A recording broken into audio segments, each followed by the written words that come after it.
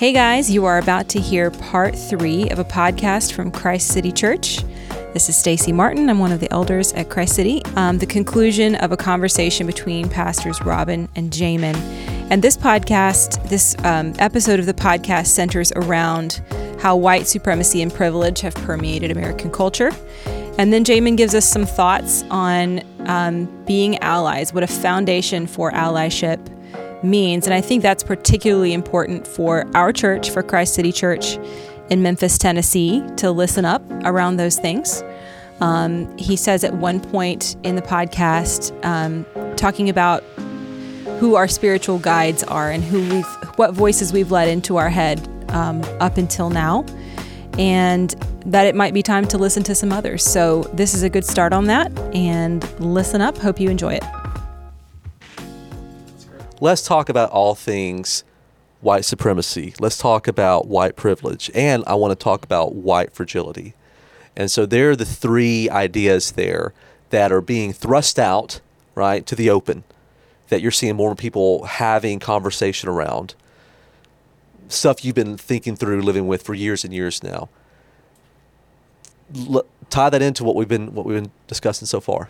So I want to start with what I think stops these conversations so quickly, and I see this endlessly online, and that's about white privilege, where people are like, man, black people just whine too much. Life is hard for everybody, everywhere from somebody yelling out at Dave Chappelle and saying life's tough, and he's talking about something, to the most serious debaters on these issues. That kind of thing gets said some level or another. And so it's a very triggering phrase or idea, white privilege.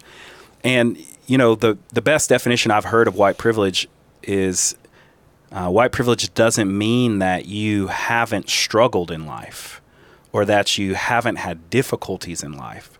It's just that those things were never a result of your skin color. And so that's just a really simple way to talk about white privilege. It doesn't mean that you had it's not money privilege or wealth privilege. It's a racial privilege to not have to deal with certain types of difficulties in specific ways, like even though if you have the same credit score as a white couple, a black couple not getting a mortgage from a bank, or nobody in your family dies and leaves you in a state because your ancestors were slaves or enslaved people. So if you grow up white and you've never heard another narrative or another experience, hearing that you had a privileged life can be very off-putting sounding thing, and you get defensive. Yep. If somebody tells me about something that I worked hard for, well, you didn't earn that in so many words, then I'm going to feel defensive about that. Well, yes, I did. Here's how I earned it.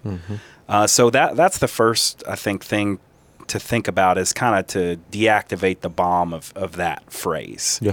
It just means that because of the history of our country, because of the hierarchy that exists in our country, that not that you didn't struggle, but that there were certain struggles you were exempt from.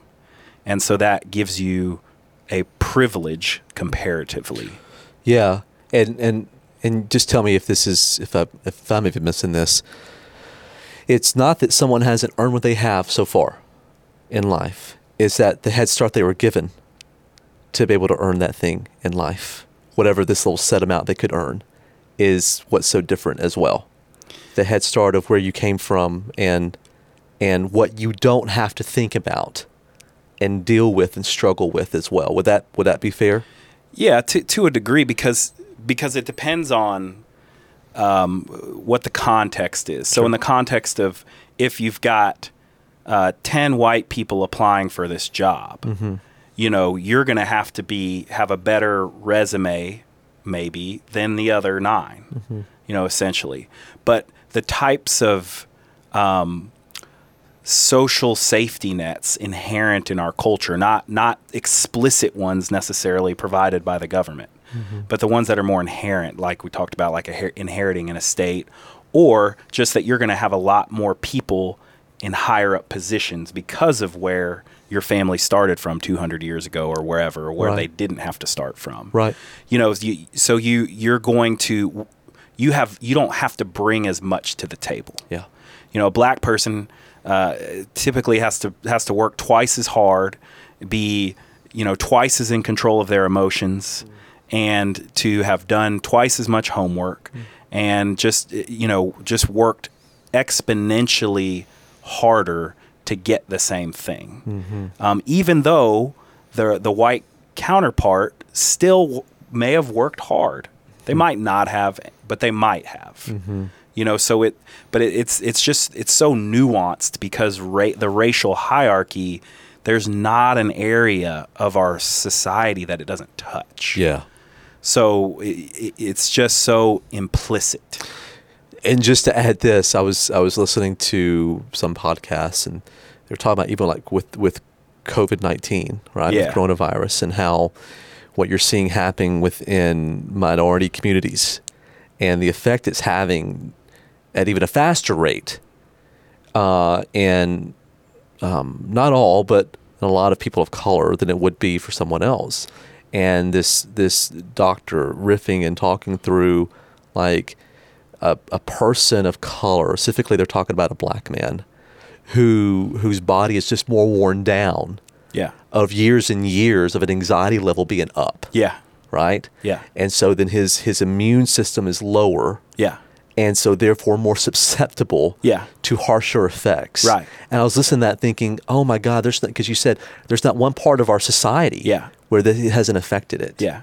And like even privilege within health. Yeah. Of like me not having to worry about if I go to a grocery store, people looking at me a certain way. If I have a hoodie on, if I go apply for a loan, whatever. If I get pulled over by the police. Yeah. Just the things I don't have to think about, worry about. Yeah. That it's a lot to think about. Yeah, it is. And once you have one of those experiences where something like that happens, where it's like I remember I was 20 and I got accused of stealing from a gas station, corner store, because I was walking around. I didn't have a hood on, but I think I did have like a hoodie on, and my hands were in my pockets, and I was just walking around, and I couldn't decide on what kind of snack I wanted. And I left.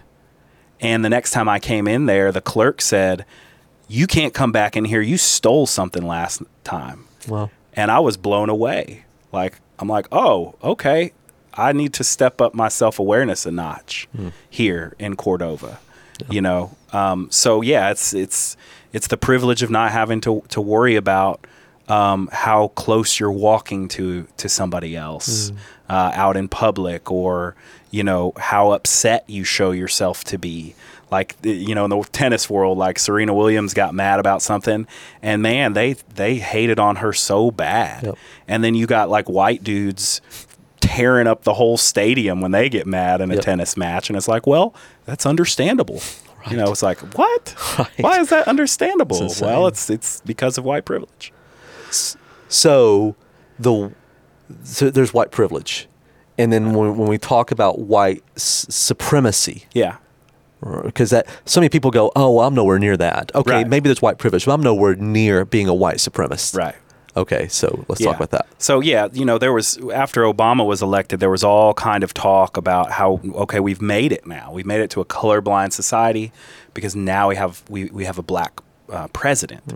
But there's always been inherent there, and there has to be in every racial hierarchy, there has to be exceptionalism present, because then it shows that the people on the top of the hierarchy are actually benevolent, because the ones who are lower, in this case, black people on the hierarchy, the ones that actually have the capacity to succeed do.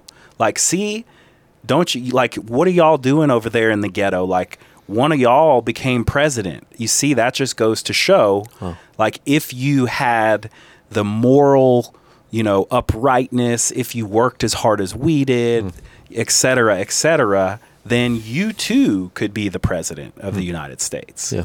And so that is an essential ingredient in the ideology of white supremacy. so we could trace this back as far as what we talked about earlier in this discussion, which was the marriage of Christianity with the Roman Empire. And out of that, you got this hierarchy of folks in royalty and this bloodline of nobility, and there was sort of a class of people that were theologically, politically, intellectually, in all these ways superior. And race didn't really have anything to do with it for the most part. In most of the Western world, racially, there was a lot of similarities, but even when there weren't, that wasn't the thing. As long as you could trace the bloodline, as long as there was royal blood in common. And as that gave way in the Enlightenment period, where people started to throw off that idea of nobility and the feudalistic sort of leadership of cultures and kings and queens and that kind of thing, there became a vacuum or a void of how to decide what type of people should be ruling. And people like the philosopher and sociologist Immanuel Kant, he started to develop this sort of racial hierarchy idea. And he started to explain, sometimes implicitly, sometimes more explicitly, that lighter-skinned European people needed to lead out in the world. And he would give various, faulty arguments about why that was true based on his idea. And this takes us back to the Bible conversation, that his understanding was completely objective. He believed he had an objective view of the peoples of the world. Yep. And so that what he had to say about where they fell into a hierarchy was just truth. It was just accurate. It was unquestionable, undoubtable. Yeah. And so you can pull the Bible into that. You can pull all kinds of things into that. But that makes ideas like manifest destiny possible. That makes the idea of eventual progress, even if it means the subjugation, torture, brutalization of lesser peoples, like it's all good because the right people are in charge, and eventually it's going to lead to this perfectly benevolent society. And there's even guys, there's white theological leaders in our community in Memphis who they tie in the millennial reign and all these things to these types of ideas, really. I mean, and some of them are not even ashamed or trying to hide it. And many of them don't realize that's what their thinking is. But when I hear them talk, I'm like, oh, yeah, that's where that comes from. Yep. The Enlightenment, the 17th century, Immanuel Kant, like that you don't even know it. Yeah. And so when the American project begins, all of that is behind it. All of that is informing it. So you have these incredibly, I think, divinely inspired statements in our Constitution about that all men are created equal. And yet the actual people writing it have yet to understand what that really looks like and means, which is that's the Bible too. I mean, you have people writing, let's just preached on last week, Zechariah 9, about this coming future, this king who is lowly and humble but righteous and will establish peace, not through war, but through the destruction of the agents of violence. And those people of that time, they didn't know what to do with that. They didn't understand how to grapple with those ideas and how to, lead to do what the Lord's Prayer says, pray that your kingdom be on earth as it is in heaven. Right. And so this idea of white supremacy is it's ingrained. You've been taught it. All of us in America have been taught it through all types of subtle messages and signs and not so subtle messages and signs, to believe that if you qualify in a racial way as white, that you somehow have an inherent superiority. And so we celebrate and we congratulate the people like Obama who, they surpass the general limitations of the race. And that makes us feel good about that hierarchy because it shows things are the way they are for a reason. And look, now some people are making it to our level, like some black people are making it to the white level. And these types of ideas, they have to be confronted directly. So insidious, man. Yeah. Like when you break it down that way and think about like, oh, you made it, and it just reaffirms the structure we have in place. Yeah. And then the privilege someone feels to be able then to, when sometimes I think about, I have this permission somehow given to me that I can just say what I want to, where I want to whom I want to, right? And just the privilege in that, but also backed behind that kind of white supremacy, what I was handed, of almost like a master to his slaves. And just to have to confront that, it's so tiring. Yeah. It's so much work. And yet this is what you're getting to. This is the work that has to happen. Yeah. All these small areas must be confronted. Mm-hmm. But here's kind of the last thing. So we said, white privilege, white supremacy, and then we're left with white fragility. Right. So to confront it, now we're going to run into white fragility. Right. So let's talk about that. Yeah. So, this is where the work of Carl Jung and Richard Rohr's extrapolations of this in the what's the second half of life book called? Falling Upward. Yep. Yeah, these kinds of things are helpful, as well as this isn't your starter point when you're first dealing with white fragility, but James Cone's Black Liberation Theology, his main book on that, because all those works deal with the foundation of your identity. Mm-hmm. And so if you grow up with all of these intellectual, emotional crutches, like we talked about, the Confederate statues and flags and monuments and things like that, when the ground of that becomes shaky, and you've never understood intellectually, emotionally, spiritually, how much ground that gave you identity-wise, then you want to get away from that conversation. You want to downplay its importance or significance.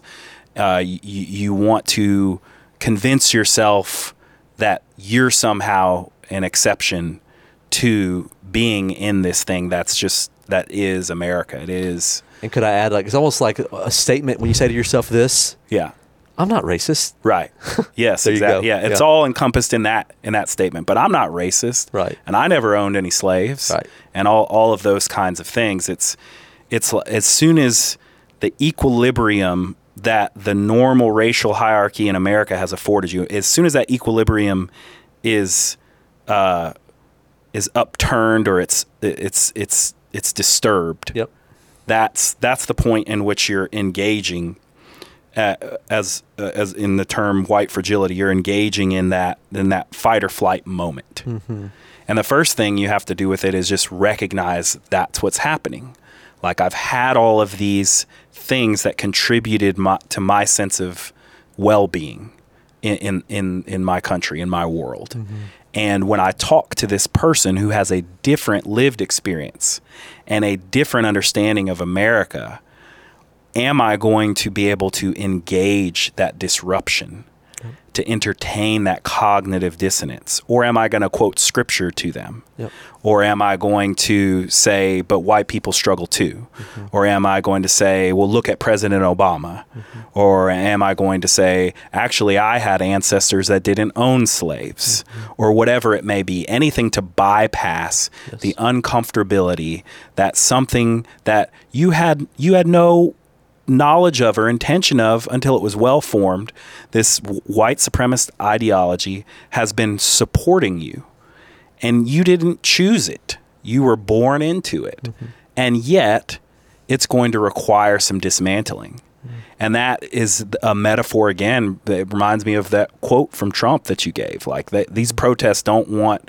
America to be the best it can be. Right. It wants to dismantle what America is. They don't want to better it. They want to end America as we know it. Right. And so to better, to go back to the white supremacist ideology, to better that or to strengthen that or to reinforce it with a new set of statues or, another president like a Trump, is the opposite of this protest movement. Mm-hmm. That's white fragility in play. Yes. Right. Yes. The election of Donald Trump was a backlash to what? Okay, well, we didn't really want it to go this far that a black dude could be president. And so we end up with a poor man's version of a president afterwards, but he's white and he says things that reinforce white supremacy. I mean, if you measured just the skills, the intellectual, emotional skills and capacities of those two men, I mean, that's a picture perfect example of white fragility, white supremacy, and white privilege in play. Yeah, I think and I want to be clear. I'm not trying to hang here because I want to. Yeah. You know what I mean? Like, just come bring down the pain on someone.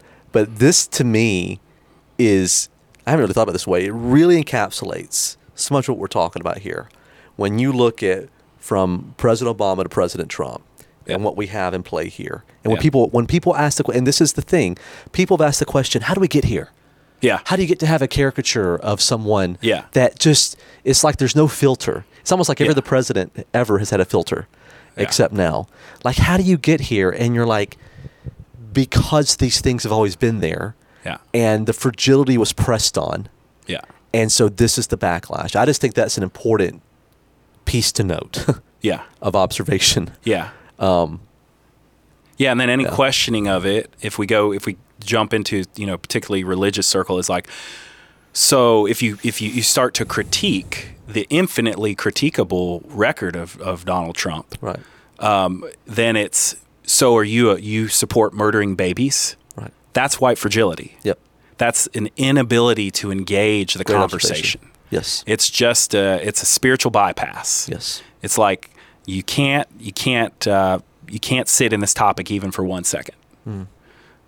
So any of those things are used. They're or scripture bombs and this, that, and the other. To get away from the central core issue in our country that we are never going to get away from this. Yeah. It is either going to destroy us, or it will actually let us heal, and we can actually become the leader that we claim to be in the world.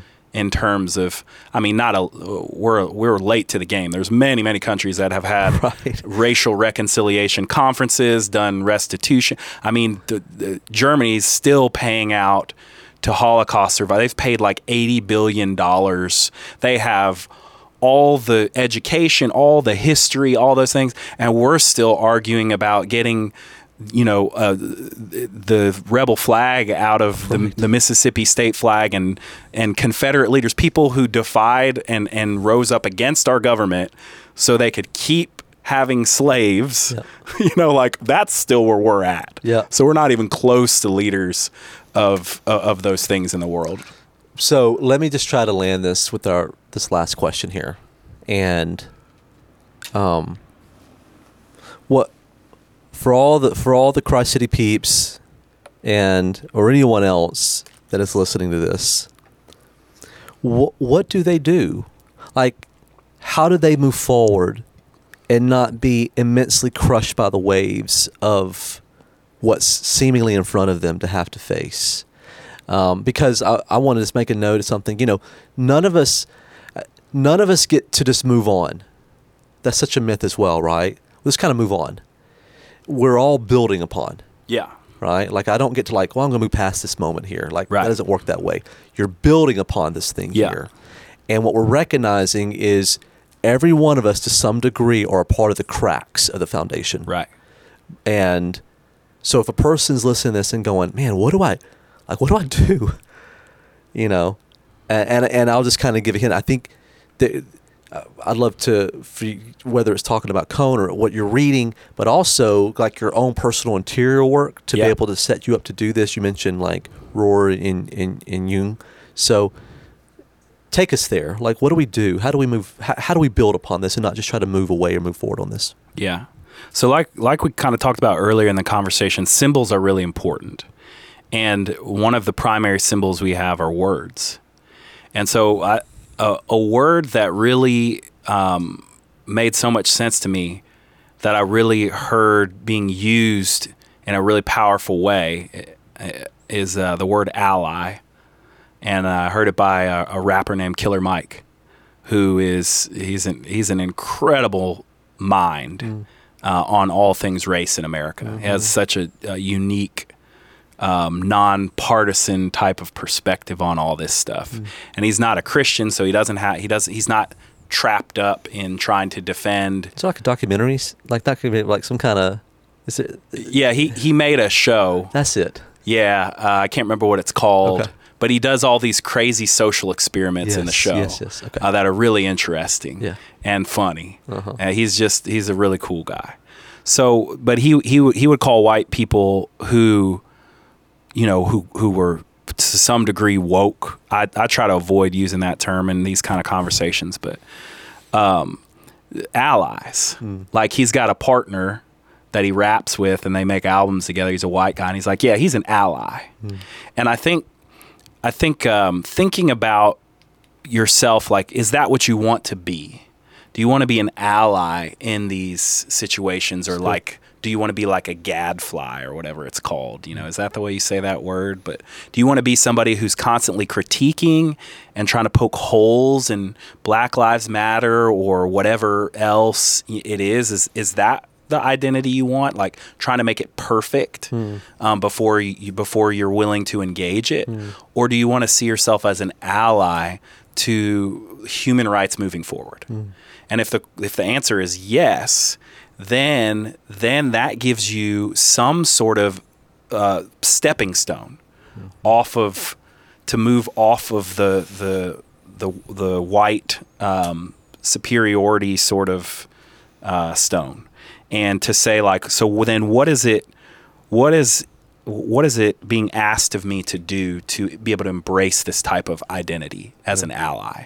And our church, we've done a lot of work as a whole around feelings, and we've done a lot of work around like things like the Enneagram. And those things have broad applications because they deal with the heart of who we are as human beings. And they allow us to engage more cognitive dissonance if we have the anger or the passion to do it. And so it's okay if things in our head don't always make sense or line up. We can pay attention to our feelings, and that help us guide us through things like, what am I scared of right now?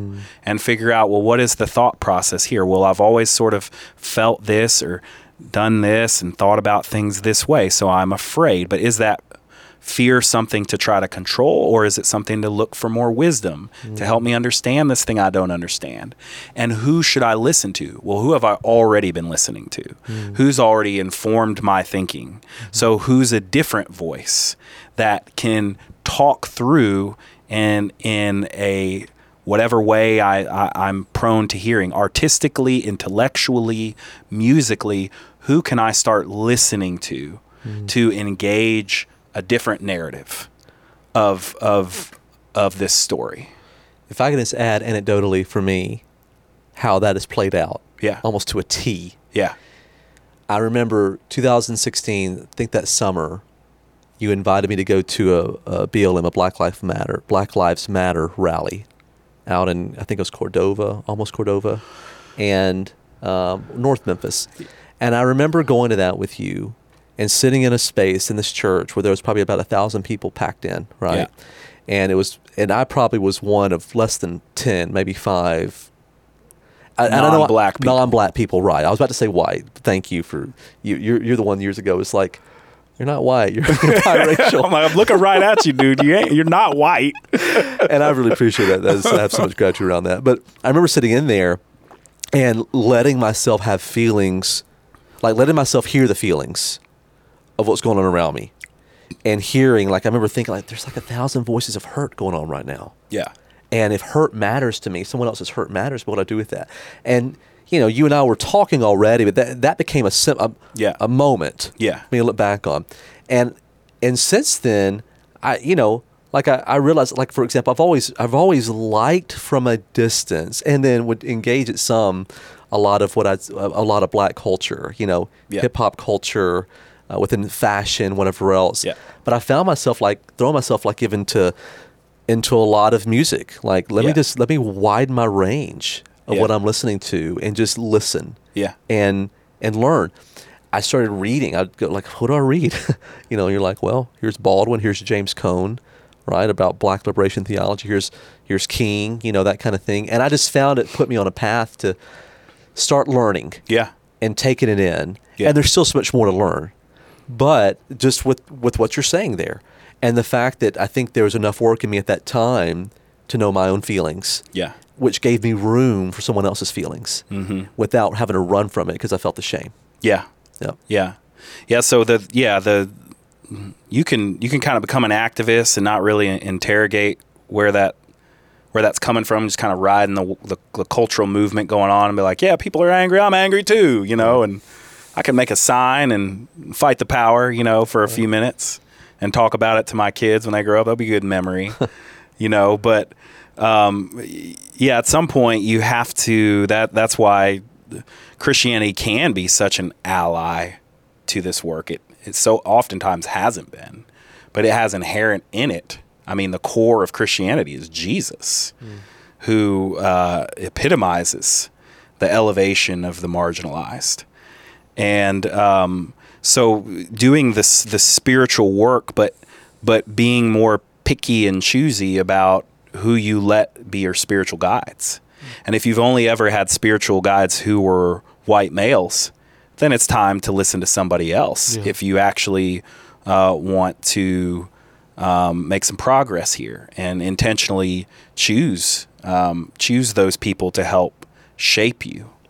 When I sat in the churches I did after leaving that non-denominational church that my folks went to, I sought out black voices and black men to guide and shape me, because I realized that I hadn't had enough of that in my life. And there's assumption that all black people have this foundation, but they don't, because there's a whole lot more white people than there are black people in the United States. So it's just the thing there. And within that, so the word ally and then the word grace, inherent in our faith is grace. If you want to do this, there are people like myself, but there's many, many other people who are willing to walk with you along that journey if you're willing to do your own work and have plenty of grace for you. Some people sit down, they just woke up yesterday and they're trying to sit with me and use all the right words and all this kind of stuff. And I'm like, there's no way you don't know anything. Right. You just have to talk about it so you can hear how ignorant you sound. Yes. and learn that you need to learn, and I'm not going to get mad at you because you say you don't understand, what the big deal about this, that, or the other is. I know you don't. I already knew that. We wouldn't be sitting here right now if you didn't. So I think, thinking of what does it mean to be an ally, and in Cone's work, he would say the way he describes it is more forceful and more challenging. He's like, you have to become black, and it's deeply metaphorical, but he doesn't spoon feed it to you. Right. Yeah. And so reading that kind of work and interacting with those kind of ideas and talking about them and being willing to say, like, I'm just really uncomfortable and this is scary and this is different from what I've ever been taught. And it brings us full circle really back to that memory I had about reading the book of Ephesians with that group of people and that girl, saying like, I can't hang with this because of this endorsement of slavery in this text.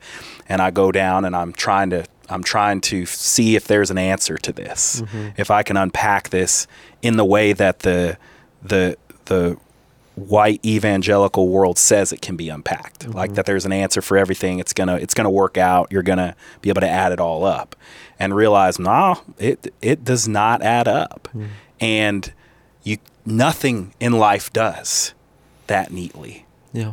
And so if you come from a place where you have experienced certain privileges, that in itself can be a massive revelation.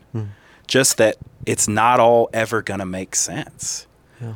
And that's an important place to be able to get to. And unfortunately, at Christ City, we help shepherd people into that type of reality. Yeah, we give permission for healthy shame. Yeah. And for you to kind of be there. And, we've borrowed the line from others that say, I'll never shit on you. And I think that kind of atmosphere, I think, has a really good shot at producing change for people, right? And change not just around where they came from spiritually in their trauma, but also what they were handed and it's been unconscious in their life around racism, around their ideals and views. And let's do this. Just give me some names, give me some resources, give me some starting points for people if they're just like, I just want to jump in here. Give me your footnotes, and it's off the top of your head. So don't worry if it's not exhaustive. Yeah, you know what I mean. We could put it in the notes too. Yeah, totally put it in the notes. So go Howard Thurman, Martin Luther King. The very top of my list, somebody who can speak to America and Christianity and even Islam and Nation of Islam and all, just so many different ingredients politically, socially, is James Baldwin. And the thing about James Baldwin that's great is you don't have to read a whole book by him. I mean, he's got lots of essays. I mean, you could buy a collection. There's seven, and in recent history, I mean, in the past 5 years, he's gotten really popular. I used to try to hip people to James Baldwin, when I was 24, 13 years ago, and people are like, who? And it didn't matter if they were black or white or whatever. They're like, who's James Baldwin? And I'd tell them, and they'd be like, yeah, okay. Now it's like, oh, James Baldwin. Everybody loves trying to quote him and all this kind of stuff, which is great because he can change your life. He can change the way that you think about America and your faith, and help break down some of these walls of compartmentalization. So that we talked about earlier, The Fire Next Time, but there's lots of essays. Even he was a book critic, and he wrote a critique of a book by another prominent black novelist, and it was called Notes on a Native Son. And but he also has works of fiction. He has novels, Go Tell on the Mountain, short stories. The first thing I read by Baldwin was in a entry-level lit class in a book of short stories, and I read Sonny's Blues, and it followed two brothers that grew up in Harlem, two black brothers that grew up in Harlem. And that's what made me research him later, was that short story. And for what it's worth, you could even go on YouTube and listen to some of his talks and debates and things like that. He's an incredible speaker, Right, yeah. Yeah, there's a debate that he has with William F. Buckley in England somewhere at a university or something. And the title of it is, Was the American Dream Achieved at the Expense of the Negro? And he debates William F. Buckley, who is the father of much of modern conservatism, about that question. And that debate I've watched 3-4 times. I've watched it with people and led discussions around it. So Baldwin, and where else would you go? Depending on, let's see, you can definitely read King's speeches and those kind of things. And I think King's overlooked because he's so popularized, but his speeches and his books, like Where Do We Go From Here? His work is really, really profound and has a deep Christian spiritual element that's also extremely intellectual. It's really good work, and you can just read speeches. You can listen to speeches. And then influence in his life being Howard Thurman. Right. Yeah, Howard Thurman and Jesus and the Disinherited. Yes. And, that I have mixed feelings about when, I don't think groups of white people should read that book and then talk about it with each other. And in general, I don't think that's a good idea for a lot of this stuff. You've got to find yourself a minority at some point in these conversations. I used to stack the tables on MLK Day when I held organizations or things in my house to try to make sure it was more black people than white people in the conversation. And I think that's really important. Yeah. And newer folks like Will Gaffney and womanist theology, like black woman voice there. Listening to people like Angela Davis, who was Black Panther, who, man, our culture gets them so wrong, the dominant culture. And she represented herself in court and won her own court case. She was accused of a murder of a judge, no less. And, her life as an activist. Coates. Yeah, Ta-Nehisi Coates. Brilliant writer. I mean, he's just an incredible writer.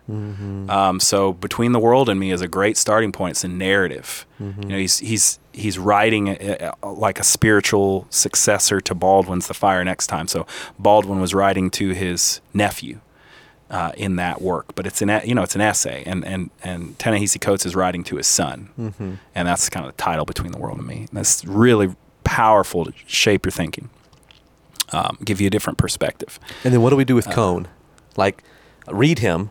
Yeah. Right? But a lot of people have been scared off of him before. But I found him a really great resource. Yeah. Like, I liked it a lot. Yeah. But, So what the about ideas around identity and understanding how race has been ignored in the dominant evangelical theology, the way it's been ignored or subjugated as a footnote. I mean, Cone blows that up. We're talking about James Cone. Yes. For people listening. Yeah, James Black Cone. Liberation Theology. Yes. He coined Black Liberation Theology. And that type of thinking, if you want to like get, that's a deep dive. King's writing so you can understand. Ta-Nehisi Coates, those people are writing for the lay person. But Cone was a professor of systematic theology, and although it's more readable than a lot of that stuff, he's really addressing the underpinnings of the things that you may have heard in preaching most of your life. He's barreling through those ideas. He can't write it fast enough, to take this abstract stuff and pull it down to the ground and force you to have to deal with realities, the realities in which these theologies were constructed. Because every theology is constructed around the perspective of the group of people that are having to agree on certain presuppositions in order to come up with a system of theology. So he's kind of throwing a grenade into this carefully manicured theology that, like, John MacArthur feels so incredibly self-confident about. Right, yeah. And he's just saying, you haven't reckoned with any of this stuff. Yeah. And so when you're ready to become a revolutionary and you need some fuel, James Cone can turn you into a revolutionary person. Yeah. So I highly suggest reading James Cone. Yeah. And because what's the other book that the cross? The Cross and the Lynching Tree. Yeah. That's probably an easier one to start with, because it's more of a historical book and less of a book of theology. Yeah. But he's what he specializes in, in my memory, is making theology concrete. And what he is the enemy of is abstract theology. So he says, if you want to talk about Jesus in the American context and his crucifixion, then you must deal with lynching, because that's our closest comparison to the crucifixion of Jesus is the lynching of black men and women and children in the United States. Yeah. Anyone else in the arts or and it's okay. We can put it in the footnotes, but yeah. I mean, like, Toni Morrison's novels are breathtaking. Another amazing writer who just won his second Pulitzer Prize, I think, is Colson Whitehead. He wrote this blockbuster of a book in 2018 called Underground Railroad, and it's a historical fiction book following this female character who escapes from slavery. And she goes through like this Gulliver's Travels thing, but it's like of all the stages of oppression of black people in America. As she runs from place to place, she's experiencing all these things. I mean, a lot of people listen to hip hop. Hip hop's probably the most well listen to genre in the world. But, you can't go wrong with Lupe Fiasco, an older one. He's not as popular now as Talib Kweli. I learned a lot from Talib Kweli's work. Let's see, what else on my bookshelf? Eric, what's his name? Eric. I haven't actually read him, but I know he's a big voice right now. But those are the ones I think of off the top of my head. My go-tos. Yeah. Kind of thing. So. Well, I want to end it with asking, so who are you voting for in November? I'm joking. No, so like I want to. I'm an anarchist. There you go.